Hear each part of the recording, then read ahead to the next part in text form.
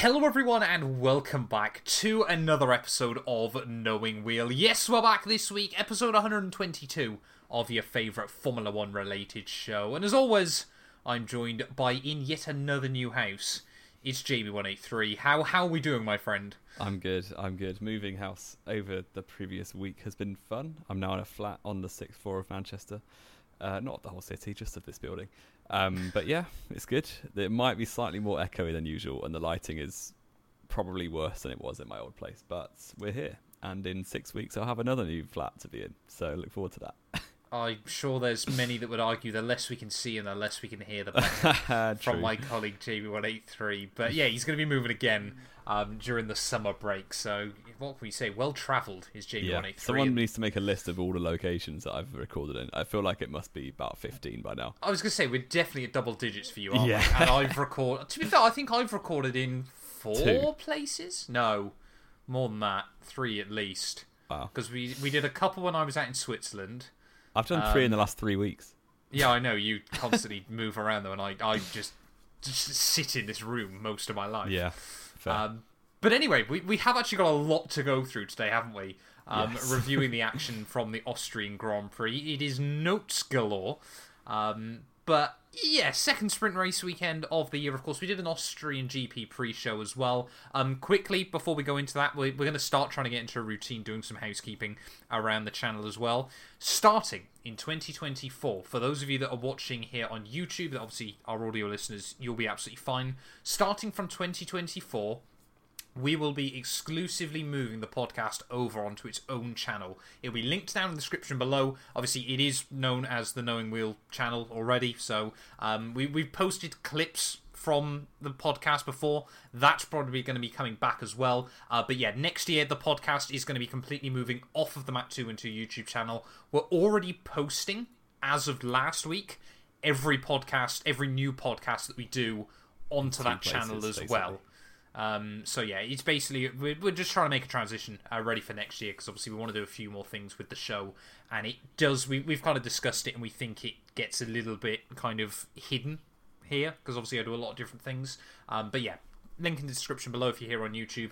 Go sub over there, of course, and yeah, start watching the show over there, I suppose. May as well get into the routine, if you will. But as we said, we did an Austrian GP pre-show, so there wasn't too much to talk about going into the weekend. I think the only major thing we missed, Jamie, wasn't it, was Lando Norris's new McLaren car.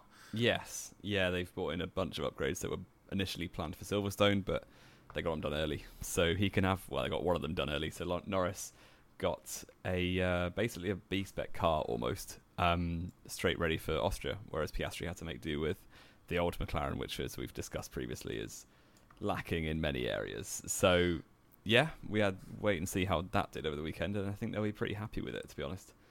Helped, of course, as always, by the fact that Lando Norris is nuts around the Red Bull ring. Yeah, he's an absolute Spielberg merchant, to be fair. Like, first podium was here, got a podium and a front row start in 21. Arguably could have had 2 podiums in 2021. Yeah, he's really, really good around here. Probably one of his best tracks. And if ever we needed more evidence that he probably is Red Bull's future alongside Max Verstappen, I think that is absolutely another argument that can be made. His driving style is so similar to Verstappen's, yeah. It's, nuts. Absolutely nuts. But of course, jumping into free practice, though, I mean, obviously only one free practice session this weekend. This was something as well that I wanted to talk to you about. Only one free practice session, I know we've discussed it before, really, really does screw over the rookies, doesn't it? I guess, yeah, a little bit. Little bit? Yeah. Well, I guess learning a new track. If they've been there before, I guess it'd be okay. Which they will have in Austria. Yeah, yeah. So, I don't know. It's the same for everyone, though, isn't it? Because, it's just how the cookie crumbles, I guess. There is a tiny part of me that wonders whether the rookies should be given like an extra 30 minutes or something like that. But I know obviously it would never happen in a million years. But yeah, I mean, free practice, to be honest, was a fairly boring affair. Mercedes looked quite competitive against Red Bull. Max was fastest in the end, though. He was, like I said, no real instance. Again, it's only one practice session, and obviously we're qualifying later on in the afternoon. No one really wants to take any risk, do they? I mean, trashing a car that then means you could not qualify and then start the race at the back. Would be an absolute disaster. So we'll jump right in then with qualifying. Of course, our first of 2 qualifyings this weekend, and the first one probably less dramatic than the second. But it did start with Valtteri Bottas going for a spin, didn't it, at turn 1? Yeah, and then the second in 3 weekends or something, when the Alfa Romeo just stopped, they thought it was done. They red flagged it, and then he got it going again. So a little bit premature on a red flag potentially, although.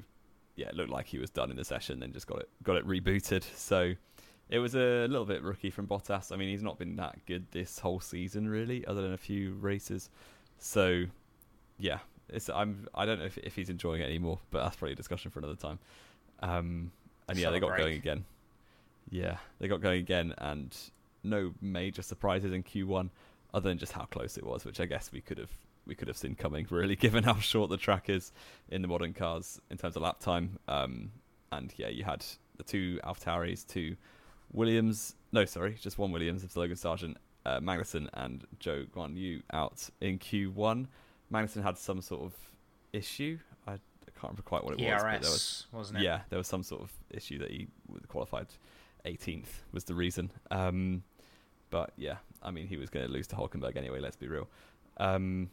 Yeah, Q2 though was a big talking point. You obviously had Sergio Perez in the Red Bull off the back of 3 in a row where he hadn't made Q3 in one of the fastest cars the sports has ever seen, and once again somehow managed to mess it up in his Red Bull, which will not have gone down very well with Red Bull management, you imagine, and especially when he had 3 attempts to make it through to Q3, and all he has to do is kind of play it safe. You know, it's not about getting fastest in that session. It's just about getting through to the top 10, which he could kind of do at a canter, really.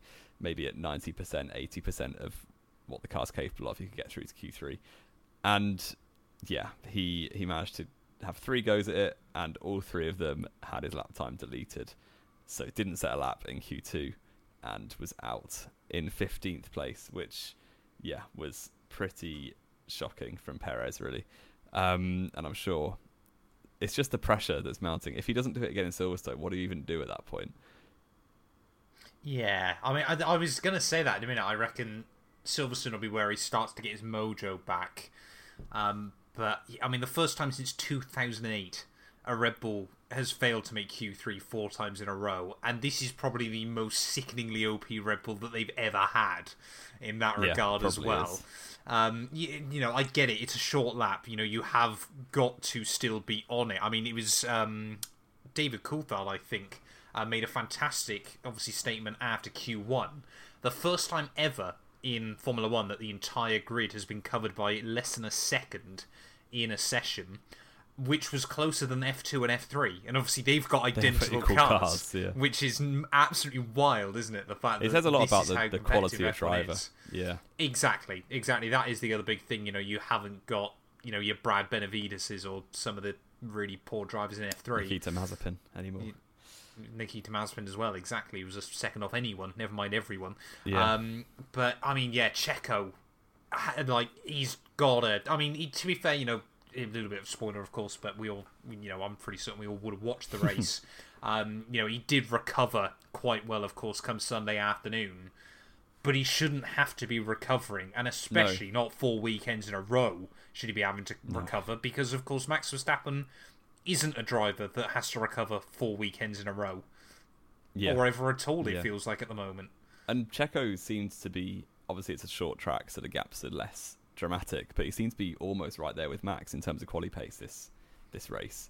So had he got into Q3, you'd imagine, and he'd put his lap together in Q3, of course, but he'd easily be second, probably like able to at least challenge Max Verstappen, because Verstappen wasn't glowing in Friday quali. He was not on it, and like Leclerc almost got pole position for the second sprint in a row. But yeah, Perez really just his own worst enemy at this time. So yeah, unfortunate, but that's the way it goes. And I'm sure for his sake, I hope he pulls it together on Silverstone qualifying. Really.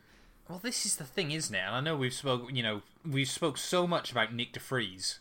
You know, is really in a tight situation with Red Bull at the moment. You know, it does feel like any day that announcement could come, and I don't think either of us would be too surprised. Is Perez going to be following him to Job Centre come the end of the year? It could be. Yeah. It's lucky for him that he's able to recover. I think if he was doing this in 2021 and he was finishing like 6th, 7th every week because it was harder to follow and harder to pass and the grid was closer, he wasn't in such an OP car, then yeah, it would have been hard. But the fact that he can generally at least get back towards the top 5, top 3, it's kind of bailing him out. Yeah, but I'm still not, you know, if I was Red Bull management, you'd be looking at that going, well, I could get a Lando Norris in who can seem to do the job every week. I mean, I know, again, it's just us trying to hype up. And I'm not sure how I'd feel about Lando Norris going to Red Bull either. Going to the dark side, yeah. Exactly. I don't think Max Verstappen would feel that happy if he got a proper good teammate, to be honest. I think Verstappen would beat him. Yeah, but it would be less think comfortable. It would be more of an ego thing for Max. Which, I mean, I was literally about to get onto in a couple of minutes when we talk about the actual sprint race. Mm-hmm. But yeah, obviously we jumped into Q3 though. I mean, like you said, Max, I think not on it is a bit harsh. I think he just knew, of course, that it didn't really matter at that point, did it? Yeah. Because the only car that was ever going to be able to keep up with him in the race was starting P15 again. And I mean, he still took pole. That being said, though, Leclerc, Friday night again, absolutely wringing the neck out of that Ferrari. It was a fantastic lap by him to get within half a tenth of the Red Bull. I mean, those final couple of corners were absolutely beautiful, driving from Charles Leclerc. And he had Sainz right behind him in P3. Carlos Sainz, I think he had a decent little weekend. He did. Unfortunately, didn't really get what he deserved in terms of results, but that was kind of his own fault. We'll comment on that later. But yeah, he was very good pace all weekend. Yeah, and again, obviously, like we said, Spielberg merchant himself, Lando Norris, P4 on the grid as well there, able to beat out Hamilton. And another weekend where Aston Martin just seemed to be a little bit alienated. Yeah, it's strange what's going on with them, because at the start of the season they were fantastic everywhere and on all kind of track. And then, well, I guess Baku was the main one, and then also Austria, of course. But you can't think about Austria isn't that different from somewhere like Canada, where Alonso did very well. So it is weird how they just have kind of hot and cold weekends. But yeah, they never really looked a threat in the race, although did both get good points, or all right points at least. Yeah, picked up the pieces quite nicely, didn't they? I think they were kind of bailed out in many ways, obviously, for Mercedes having a bit of a nightmare. Obviously, George Russell out in Q2 on Friday. Just could not quite get the lap he needed hooked up. No, it was and then, hydraulics, of course, wasn't it?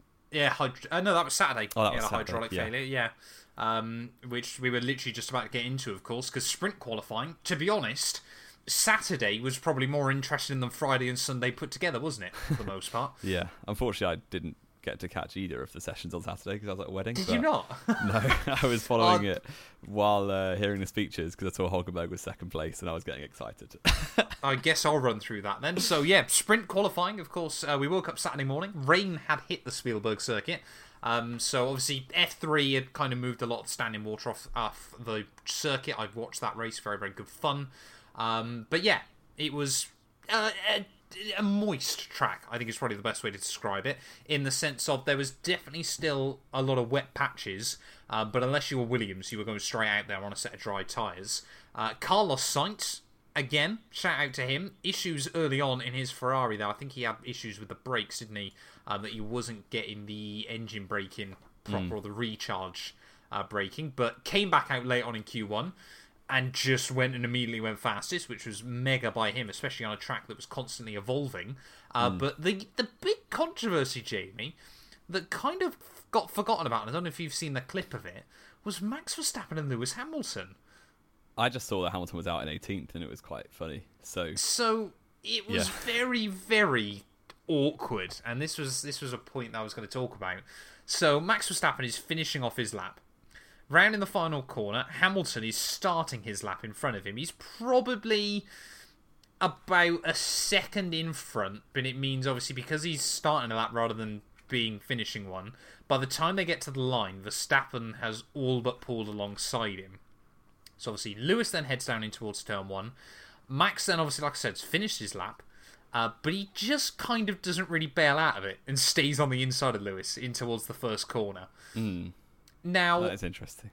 I found it quite funny. First of all, because obviously, had it gone to the stewards, Max would have gone, well, I was trying to go for another lap, and would have got away with it. There's no way you'd struggle to prove against it. Yeah.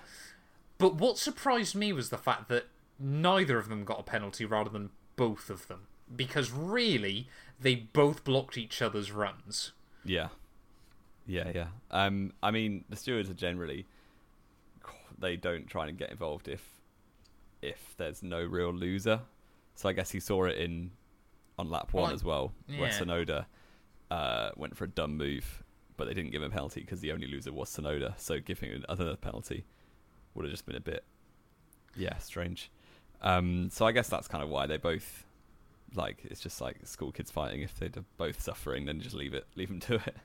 But I think it gets even more difficult, of course, when Charles Leclerc picks up a penalty, even though he was coming into the pit lane. And obviously Oscar Piastri was on a lap, and obviously just the mess that is the Austrian GP pit lane entry. And you kind of say there was no loser. What about every other driver on the grid who doesn't block someone? Who doesn't gain from their penalties, potentially. But it wasn't that big of a deal in the end. And why was Hamilton so slow? Was there a reason for that? Well, because Max was on the apex of turn 1 when he was trying to start his lap. Yeah, fair enough. So Zhou Guanyu, Piastri, Lewis Hamilton out in Q1. I mean, his interview afterwards was quite telling as well about drivers' feelings on sprint races. He went, I don't care, it's a sprint race. There's no points. So which is not a great look for Formula 1 when still quite clearly your drivers aren't interested by sprint races as well. And then, of course, got even worse for Mercedes because Russell had a hydraulic failure, so he immediately couldn't do a run in Q2. So that meant Albon was going to start the sprint from 11th, just ahead of Gasly and the two current AlphaTauri drivers at his former team, Tsunoda and De Vries out. And then, unfortunately, I say unfortunately, depends who you're a fan of. Verstappen, Saturday, even qualifying a bit more comfortable, took pole by about 3.5 tenths over Perez. Lando, though, running up in P3, ahead of Hulk, Sainz, Leclerc. Again, Aston Martin a little bit anomalous in 7th and 8th, ahead of Ocon and Kevin Magnussen. Shout-outs to Lando and Nico, especially when Nico did that lap on medium tyres. Ahead of both Ferraris and both Aston Martins and both Mercedes. What a absolute goat. He's genuinely, this isn't even bait, he's one of the fastest qualifiers on the grid still, and he always has been better at qualifying than he has been in the race. Which is frustrating. That's not that useful. Yeah. That's not that useful. I think a lot of drivers have still got that bit in them, haven't they? When it's all working well, they can extract a lot out of the car. Yeah. But I think he's also going up against K-Mag, who I would argue isn't a qualifier either. No, he's just a battler who beats people all the time. So. Yeah, exactly. But that then brought us on, of course, Saturday afternoon to the start of the sprint race. And have you seen anything from the sprint race? I watched the highlights. Then? Yeah, that's all right then. I was following it live on Twitter a little bit as well, but obviously was trying to be sociable. Yes, yeah. Thoughts on the Perez and Max incidents then at the start? That was just weird. It was just like Perez thought he was a hard man, kind of, and was like, I'm going to have a go at Max. And then, I mean, it was fair. I think, I'm glad there was no penalties, basically, but it was hard racing, obviously. I think if it wasn't teammates and if there was contact, they probably would have dished out some pens. But, yeah, I just found it funny that Perez went all like, look at me, I'm massive, into turn 1, and then into turn 3 he got absolutely done up the inside. Was left also nowhere to go. Yeah, but still, Max was able to brake so much later and get the car alongside, which was crazy. But yeah, I mean, I think Perez kind of probably had a point to prove after qualifying 15th for the GP. But yeah, it was never going to last that long. And I guess if he was able to get ahead of Max permanently and stay ahead of Max, then maybe he could have held that for the rest of the race. But I doubt it. But I guess that was his big opportunity, and he took it into turn 1 and then immediately gave it back into turn 3. Yes, yeah, exactly. I mean, it was... I said there, obviously, that he was left no space. He also left Max no space on the exit of turn 1. It was 6 to 1.5 dozen the other, really, wasn't it? Exactly, exactly. And this was the point I was actually going to talk about when it comes to Max Verstappen's ego. Because, of course, that dive into turn 2 was completely... yeah, you're the number 2 here, mate. I'm not. It was just like, right, if you can give that, you're taking this, really, wasn't it? Exactly. Yeah. The thing that gutted me in it, of course, was the fact that Lando Norris, had he just been able to get the car slowed down slightly earlier, probably could have taken the lead. Yeah. Because he was probably in prime position there to get up to the front. And instead, it was a certain Nico Hülkenberg that found himself all the way up to P2 after Verstappen and Perez continued to barge each other around at Turn 4. Good move from Hulk on Perez as well. So, yeah, it was a very good move into Turn 5, round the outside. Indeed. Best wet driver on the grid? No, definitely not. Probably top 5 wet drivers on the grid. Oh, behave. He genuinely, qualifying in wet weather, they're the good things. They're the things he has. Remind me where he finished in this sprint race after running P2 in a for car half that's probably of the race? the 8th fastest on the grid. Oh, give up. It's definitely not in the top 5 in the... It's because we've got 4 locked in. Yeah. And Haas are always nuts at Austria, remember? He deserves some credit. He's Haas very, are very always good. Great at Austria, so you can't even argue that. Fair. As well. I mean, it would take Perez 12 laps to get back past Yeah. Hülkenberg, which is kind of nuts. By which point, Verstappen had checked out and won the race. Verstappen had won, at this point. But it was looking like the dry tyres could be possible pretty soon. So after a good little battle between Leclerc and Esteban Ocon, which Leclerc then ran wide and let Lando Norris past him, George Russell was the first to blink at the end of lap 16, wasn't he? Yeah, was he out? He was out at the points, wasn't he, at that point? He was 10th, so just outside. So he kind of had to roll the dice because obviously you're battling for 1 or 2 points, and if it goes Mercedes well, you might didn't care. Yeah, you might end up 5th or 4th if you go dries and it works. So that's what he did. And then the next lap, once Russell's tyres are warmed up, he was setting the timing sheets alight. So a few other drivers, obviously not very long left in the sprint race, but the drivers who were kind of struggling or had nothing to lose went into the pits for dry tyres. So Hülkenberg, Hamilton, and a few others lower down the order who had no points to lose tried it, and it worked okay. It kind of ended up back where you started almost, wasn't it? Because Hülkenberg pit from 5th, but realistically would have ended up behind both Aston Martins with his wearing intermediates. Well, he was getting jumped by him as he pit. Yeah, so he pits, comes out and dries in 11th or 12th, and then works his way back up to 6th, which is probably where he would have been anyway. So it wasn't like a Spa 08 or a Russia 21, but it was definitely an interesting end to the sprint race. A pretty good sprint race as well, all things considered. But this is what we always said about the sprint races, wasn't it? They work brilliantly when you get these kind of races. I want to see one that goes from dry to wet. I think that could be dramatic. Because wet to dry races nowadays, we've got so much data, haven't we? That they're quite predictable. They can be quite predictable. But dry to wet race, I mean, look at Monaco just a few weeks ago. That was absolutely wild for about 10 laps, wasn't it? Yeah. But yeah, I mean, like we said, obviously, some drivers' pit worked obviously quite well. You know, George and Lewis were able to work their way back up. But Red Bull didn't at the front, and Max still absolutely controlled it to the finish there. Took the win ahead of Perez and Carlos Sainz, as the Aston Martins duking it out, and Alonso was most definitely reminded of how much he's paid, so sat behind Lance Stroll right to the end. Yeah, reminded who owns the team, and stayed put. But Hülkenberg ended up behind them both in 6th, with Ocon and Russell alongside each other over the finish line. Ocon just ahead in 7th. And Hülkenberg, picking up 3 points, which is his 2nd points finish of the season, I believe. Wow, he's only scored twice. Yeah, but he scored a lot of his 6th and 7th in a Haas. So we 6th take that. in a sprint race, mate. Come on, it's 3 points. Yeah, it's not 3 all more than that. Hamilton got in the sprint. Yeah, it's a fair point, but look how well Lewis is in the championship. Yeah. Just remember, Hamilton's had more podiums this year than Nico will ever get. Will ever? That's a big statement. He won't get a podium. You can't honestly believe Hülkenberg's got a podium in him still, surely. It's been closer this year than he has been his previous few seasons in Formula 1. Yeah, but... he was a dodgy red flag call away in Melbourne, so there you go. He was, yeah, to be fair.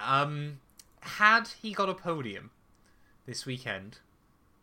in the sprint, how gutted would you have been? Because it wouldn't count. I would have counted it. I know you would have counted it, but it wouldn't have counted, was the point I was making. Yeah, I mean, it would have been... Like, I'd have still taken it really well, because you get the pictures, you get my new phone background, so that's all that really matters. Oh, you don't want Max and Checo on there, do you? Surely. Probably not. If it was like Max and Lando and Hulk, that would be all over it. You can't just make a podium.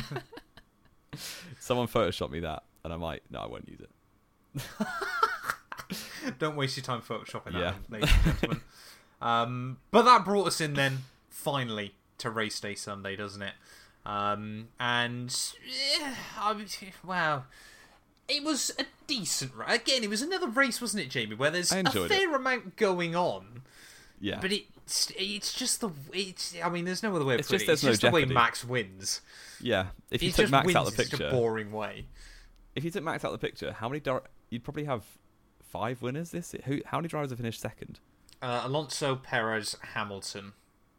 Is that it? And Leclerc. Yeah, so now. 4 winners in 8 races, or 9 races, sorry. It's not that bad if you took Verstappen out. No, just remove Verstappen. But, I mean, yeah, it's just there's no jeopardy. So you've got slightly interesting races, but you just know that the win's always in the bag. So even as a Verstappen fan, I kind of want something to go wrong for him at some point, but still win the championship.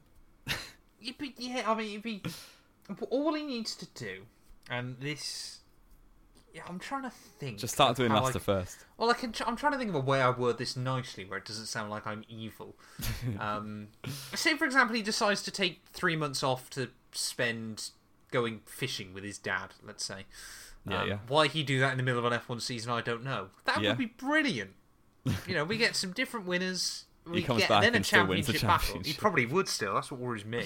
Yeah. Especially if it was 3 months from now, because he only missed like 6 races. Checo would still throw it away.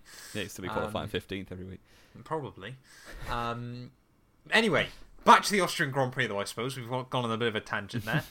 Early drama, wasn't it? For probably the man that's been hyped up more than any other so far this year, little Yuki Tsunoda. Messed it up twice in 4 corners to start the race. Yeah, it was a poor move down the inside of turn 1. Kind of went for a gap that was optimistic, to say the least. I think the move, it was try and make a move an Ocon, and then because he's literally so narrow into turn 1, he just understeered into the side of Bottas. Got some front wing damage, and then didn't really realise. And then into turn 4, just completely missed his braking point almost and went straight into the gravel. Poor from Tsunoda. I did see that and immediately think it was De Vries live. Yep. But it wasn't. And Tsunoda was the one making the mistake this time, but it wasn't great from him. And the race didn't really go anywhere from that point onwards, really, from him. It was top 5 stayed in order. I think Alonso jumped Stroll and Hulkenberg jumped Stroll as well from 7th. But unfortunately for Hulkenberg, as is the theme, really, for the first stint of most races this season, it's just Hulkenberg qualifying higher than he should and dropping back with no tyre wear. So the same was happening. All the tyre wear. Yeah, with no tyre durability. The same was happening here until I think lap 11, 10 or 11-ish. He pit, which would have been super early, definitely nailed on 3-stop, which would have been a lot of fun for a fan of his. And it didn't actually matter in the end because the engine blew up. So great Sunday for Hulkenberg there. And that brought out the VSC quite early on. And as I've said before, VSCs or safety cars during a pit window kind of nullify a race a little bit. This one wasn't so bad because there was still some differences, but everyone pit apart from the Red Bulls. So you had, after the VSC ended, everyone on fresh tyres apart from Verstappen in the lead, and Perez was third. I think he was behind Leclerc. Yeah, he'd recovered very nicely early on, hadn't he? Yeah. He did a very, very good job early in the race. Mm-hmm. And that kind of settled into the rhythm of the race at that point. And there was a lot going on lower down the order and a little bit going on in the top 10, but nothing going on for P1. No, exactly. And I mean, even by the time, obviously, well, at least once Max did pit, of course, it meant that it was the first time he wasn't leading laps since Miami, which is nice that we had someone else at the top of the standings. Which was at the beginning of May, 2 months ago. Yeah, alarming. We did still have some good battles. So, Sainz versus Perez was a great battle early on in the afternoon, wasn't it?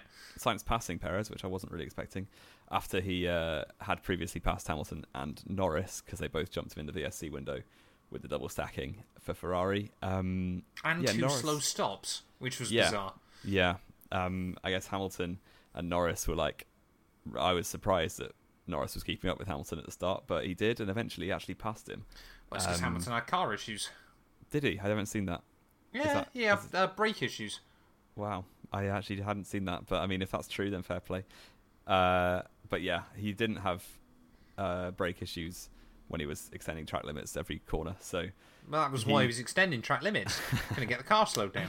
Or turned or stopped, yeah. Yeah, exactly. So, yeah, lap 17 out of 71, Hamilton got a 5-second penalty, which was not great. And he was also doing his best to complain all the time. So, yeah, he was just had a really, really off day on Sunday, which Austria's been always a bit of a bogey track for Hamilton. He does not like Austria, does he? I was literally thinking this. It's not a good track for him. Yeah, because both his Mercedes teammates during the dominant era had more wins than he did in the head-to-head over their time together. So that's just unusual, really. And yeah, which is bizarre, because on the other hand, he had one of his best ever qualifying performances also in Austria. In the wet, in 2020, wasn't it? Yeah, very, strange. Very weird venue for Lewis Hamilton. I mean, again, it was one of those races where there was obviously lots going on, but it's just not where people want a lot going on. I mean, apparently, according to Jamie on the notes, most of it was involving Kevin Magnussen as well there. Magnussen likes to get involved in scraps. He definitely is the kind of guy that just goes to pubs to have a fight. Yeah, completely. And he hadn't pit under the VSC as well, so he was raised up like 8 places to where he was before, and then spent the next 20 laps just falling back slowly, but making a fight of it every time. So yeah, it was fun to watch. But you had, I think, both Williams, Bottas was in there, Joe was in there, and Magnussen just being a bit of a menace to everyone. Yeah, until he got yeeted by Nick de Vries, wasn't it? Again, second weekend in a row. Even Kevin Magnussen had come to blows. I don't know what de Vries is trying to prove against him, but clearly not happy. Yeah, a little shove into the gravel and a 5-second pen to follow. Actually not for track limits, which became a bit of a rarity, that any 5-second penalty wasn't related to track limit infringements. But yeah, de Vries, another mistake in a weekend, and we'll see what happens. Maybe by the time this goes out, Liam Lawson will be in, but we shall wait and see. Yeah, not convinced that'll happen. Well, apparently de Vries has been told now, hasn't he, that it's his decision, which is not great. When the team it's de Vries' decision? Apparently. Why would he leave? Perhaps he'll get paid off. I don't know. Fair, maybe. Very, very weird kind of scenario going on with Red Bull. But then, of course, later on in the afternoon, though, Ferrari, they obviously went on to a 2-stop strategy. Max Verstappen had obviously pit later than them and was still going quicker, despite being on much older tyres, which was kind of really depressing. Disappointing, yeah. Late on in the day, because there was that small hope that maybe Leclerc could try and close up to him again before the checkered flag, but yeah, that was apparently never going to happen there. So Verstappen obviously just controlling it at the front, but it did also mean, though, later on in the day, once again we had another quality battle between Sainz and Perez for P3, wasn't it? Yes, absolutely brilliant. It was it felt way longer than 3 laps, but according to the highlights, it was only 3 laps. But yeah, every time they were going at it, Sainz was playing his hand perfectly. I thought it was like really, really clever racecraft from Sainz to, either just park it on the apex of turn 3 and make Perez not get the switchback, or he was backing off enough through turn 1 that Perez would be ahead of him into the DRS detection point, and then Sainz could DRS him back down to turn 4. And this was happening lap on lap, and it was great. It was quality. And especially the lap they ran side by side through the whole first sector and turn 4 and 5 as well. Great stuff. And Sainz, actually, best weekend I can remember in terms of his pace and fight, like since this probably year. Silverstone last year. Yeah, definitely this year. Yeah, really, really good. Unfortunately for him, it kind of unravelled towards the end. But up until then, he was obviously fighting for a podium, also fighting for his team, because Leclerc was, 8 or 9 seconds up the road, and if he'd let Perez through easily, Perez probably had the chance to catch him late in the day and make it a 1-2. So, yeah, Sainz as well being very clever in terms of holding Norris in the DRS before that whole battle to try and hold Perez in a DRS train rather than ride his tail. Sadly for him, it didn't really work because Norris made a mistake into turn 3 and Perez went straight past as soon as he got the back of the train.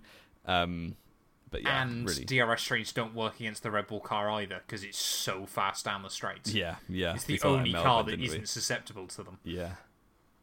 Yeah, but it was great stuff from Sainz. Probably one of the drivers of the day, although result-wise it didn't really come to very much.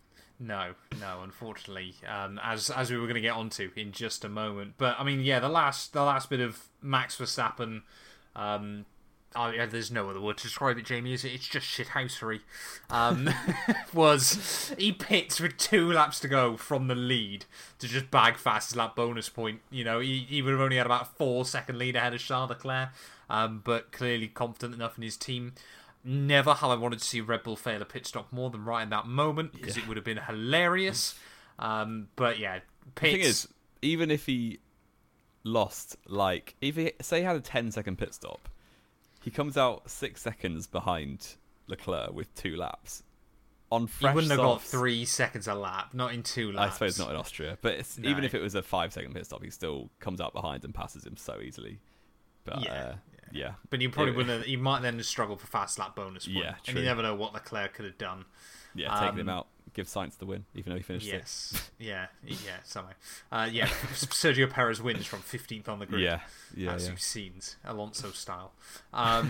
Without cheating. But I mean, the big talking point though, wasn't it, Jamie, was after the race, how many penalties had to be dished out to drivers. I mean, apparently, according to the FIA, 1,200 incidents had to be looked at across the weekend. That wasn't it? Was that across the weekend? I think on the whole, was it? Yeah, that is ridiculous. Isn't it? And the drivers have to take some, I would say, majority of the blame. All of the blame. Yes, they're the ones going off the track. Yeah, exactly. And the white line defines the track limit. We've played league racing F1 before. That's how it works. And if you can't, I mean, I always used to just finesse the system and work out how to glitch it, but glitch it strong, just abuse it, I think is probably more accurate. Yeah, Germany Turn 1, shout out. If the drivers don't want penalties, stay in the white lines, like Zhou Guanyu did. And so, who else didn't? Someone ahead of Zhou also didn't get a single warning the whole race. But I don't know who it was. Maybe it was Verstappen. No, I think Verstappen. I want to say it was Russell. Could have been. But I know Zhou, say they disqualify the lap that you corner cut on, Zhou would have finished P2. Yeah. Was poor. And especially Esteban Ocon, who after equaling the record in Bahrain for most penalties in a race, he set a new record in Austria for most penalties in a race, so fair play to him. I do think the way they dished them out for repeat offenders was a bit dumb, because it was 4 cuts and you get 5 seconds, another 4 cuts and you get 10 seconds, another 4 you get 5 seconds again, I thought it was 4 cuts you get 5, and then another one it goes straight up to 10. Oh, was and that then another 4 you get 5. Yeah. Yes, that was That's it. That's the way I'd read it. Yeah. So that was a little bit daft, I thought, because I just think Codemasters do it better. Just do a corner cut as a second penalty, effectively, because you get 3, you get 3 seconds, another 3, you get another 3 seconds, up until you get disqualified, which I guess Ocon wasn't far off by Codemasters standards. No, Ocon would have been by Cody's standards, I would have thought. Well, I think Cody's give you 20 corner cuts, isn't it? Something like that. Yeah. Which Ocon must have been getting on towards. But yeah, a bit of a farce. But I mean, it's the driver's fault. Exactly, and this is the thing. Obviously, when you've got drivers complaining about it, like I'm completely of the mindset that still track limits now, for the first time probably since we started watching Formula 1, isn't it? Makes sense. At last. Like, the fact that they came in last year, Niels Vittich, and I always forget the guy that actually does it now's name. I can't help you there. No, that's really bad, isn't it, for a podcast? Knowing wheel, not knowing the FIA. Exactly. Yeah, not knowing the FIA. We're not mates with them. But the fact that they came in and went, right, it's white lines now. Simple as that. You stay between the white lines or you're getting penalties. Love that. Absolutely love that. It was and so most of the drivers like 2 did years as ago. well. 2 years ago, it was like some corners are the curb, some corners are the white line, some corners you can do what you absolutely want. It was so stupid. So now the consistency, we love it. But then you've got drivers going, oh, well, if I haven't gained an advantage, then it shouldn't be a penalty. No, stay between the white lines. I could understand, I think it was Lando. It might have been Lando, it might have been Stroll, who got a warning, even though he locked up, ran off, and definitely lost time. Yeah. I can understand why that's still annoying. Did you see Hulkenberg got a warning for retiring from the race? Yes. That was funny. Yeah. But there is an element of you pay to keep it between the white lines. Yeah. The only thing the FA could have done better was stay on top of it quicker, because on lap 70, there needed to be an automated system. They were still dishing out pens from lap 60. So We didn't know the result. And that for does a long change the time. way a race works, unfortunately, for a lot of drivers. But yeah, I mean, this is the other thing as well that I wonder. I think this is more of an Austria problem more than anything else. But again, it's that fine balance between they're paid to keep between the white lines. Trying to think of the right word. They're not corrugated, but the way the outer curbs are around Spielberg. The sausage curbs. No, not the sausage curbs. The grooved ones. Right. Yeah. They don't help either because, of course, they just drag the car further out. But at the end of the day, if they're going to drag the car further out, stay don't away touch from them in the first place. Should be pretty simple. In football, if a ball goes over the line, it's out. There's nothing Exactly. that's how it works. Yeah. Just very, very weird. But, it did mean at the end of the day, though, Max Verstappen takes the win ahead of Charles Leclerc. Sergio Perez, good recovery to P3 ahead of Lando Norris. Alonso ahead of Sainz after his penalties. So Sainz, after having a mega race, came 6th somehow. Yeah. Russell and Hamilton recovered back, obviously, into decent points. Stroll got and 2 penalties. Hamilton did get 2 penalties. Albon and Zhou Guanyu, 2 drivers that I think deserve points. There in P10. And Logan Sargent, bizarrely enough, P11 looks like a fantastic race. That's not P11. So that Albon not was P11? 12th, Albon 11th, Joe 12th. Oh, sorry, I've none of them got miscounted. points. No. Sargent P13, which you think is quite good until you realise that everyone else behind him completely ruined their own afternoons. Yeah. So he was kind of still last, sort of. Last of the people who didn't get mega penalties. Yeah, with Ocon, dropping, I think, from 11th down to 14th with 14th, 30 seconds of penalty. Around a 1 minute track is so dumb. Although, would that have been okay if, for example, obviously, because then what do you have if you get 30 seconds of penalties but the car behind you is a lap behind you? Well, that's that's Albon was past, just ahead of Verstappen, wasn't he? Yeah, that's happened. I used to get that in league racing when you'd be, I wasn't lapped that often, but I think on one occasion the guy behind me had just been lapped and I was ahead of him with a load of penalties, just determined to stay ahead of the leader. Because it's just tough luck because the guy behind finishes and you are still on the lead lap, so they just they can't go ahead of you because there's no way of measuring it, which is I mean, if this is a constant issue, it might need something to be it's probably never going to happen apart from at Spielberg. Exactly. But Jamie 183 then. Hello, that is me. That is you. Do you want to do your quiz, or do you want to go through driver of the day, that kind of thing? Well, let's do the quiz first. Hey, we're going to do the quiz first. So, famously, of course, Max Verstappen now has jumped Ayrton Senna for race victories in Formula 1. 42 now against Ayrton Senna's 41, of course. Half of those being taken in since the start of last season, isn't it? Which is kind of nuts. But we're not asking you about Max Verstappen right now. Oh no. You're the Senna fan here. I am the Senna fan here, exactly. So what I'm going to ask you, good sir, if I can work out how the alphabet works, you've got 1 minute, and you're going to tell me of those 41 victories. You don't have to tell. It's going to be racetracks, isn't it?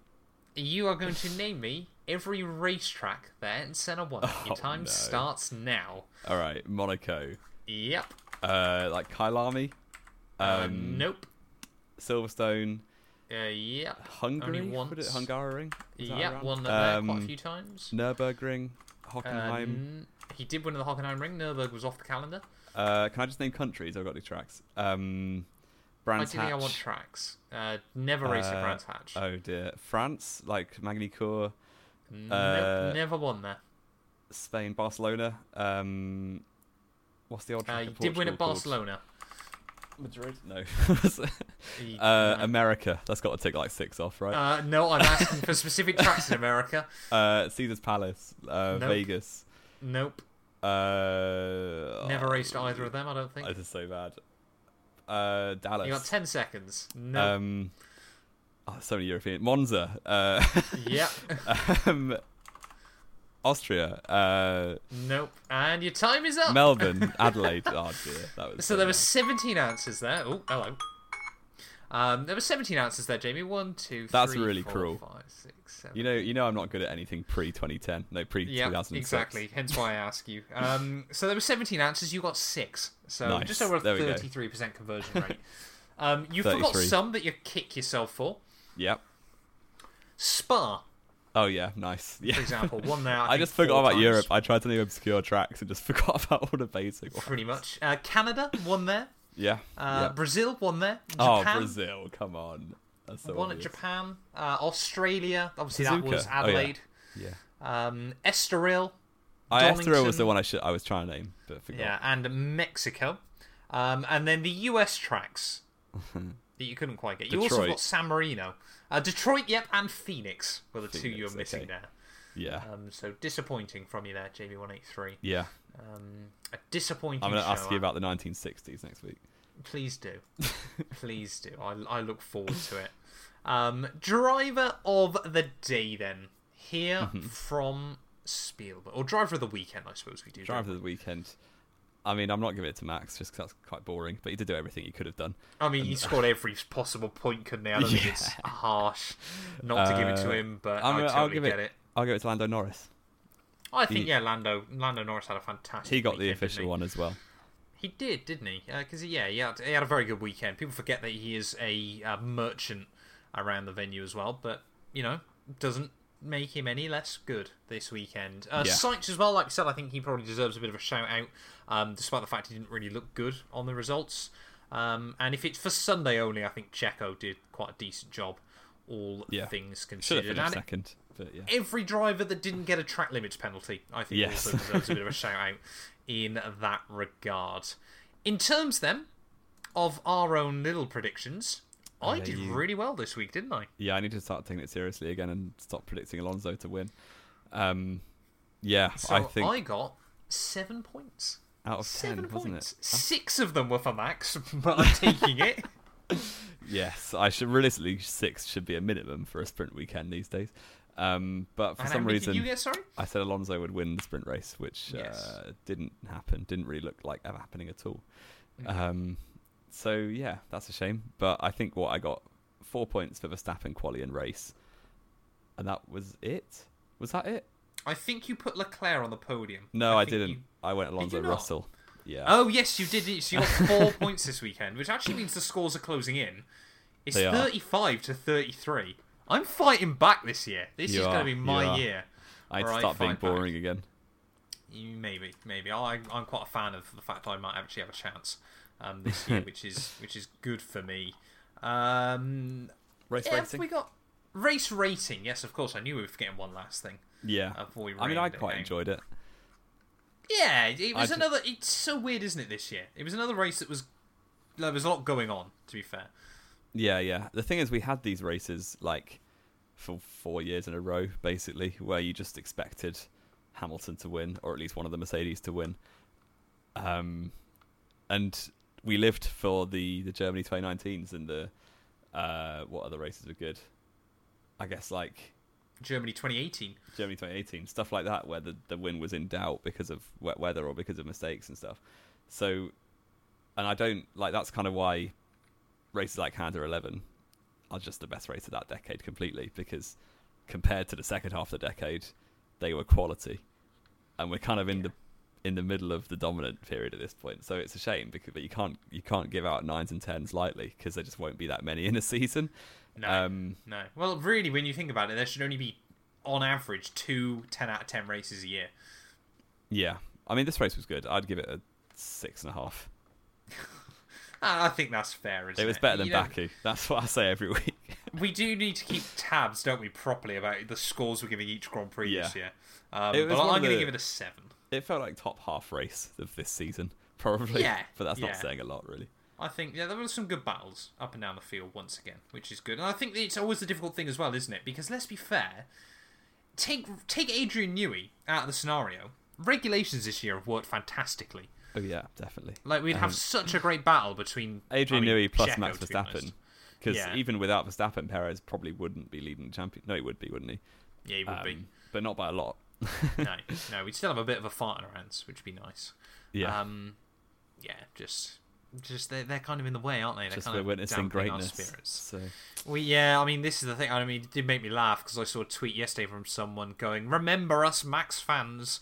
We've got to enjoy these days because soon we'll be like Lewis." And I'm thinking, you bastard. I struggle to enjoy, even though I like to see him be successful, but when it's taking entertainment away from the sport, it is a struggle.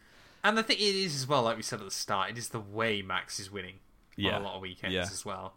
That is just. I'm just glad he's not complaining all the time like Lewis used to do. So. I must admit, even I did get a little bit annoyed on a couple of occasions with Lewis this weekend. Yeah, he didn't do great. On Sunday, anyway. Yeah. But again, it's like we said, it's one of his bogey tracks. It's a really odd venue for him, which is a bit of a shame as well. But have we got anything else to talk about, Jamie? McLaren are bringing Chrome back. I was literally about to say that. I was like, we get to talk about that on hopefully Thursday or Friday, whenever the podcast goes up. That can hopefully be quite cool. But yeah, we will be back then, like we said, obviously, to preview even, I should say, the British Grand Prix later on in the week. Thank you all, as always, so much for watching. If you have enjoyed, please do make sure to leave a like, get yourself subscribed, follow us on all our various social media bits and pieces as well. And yeah, we will return very, very soon then, ready to discuss the British Grand Prix.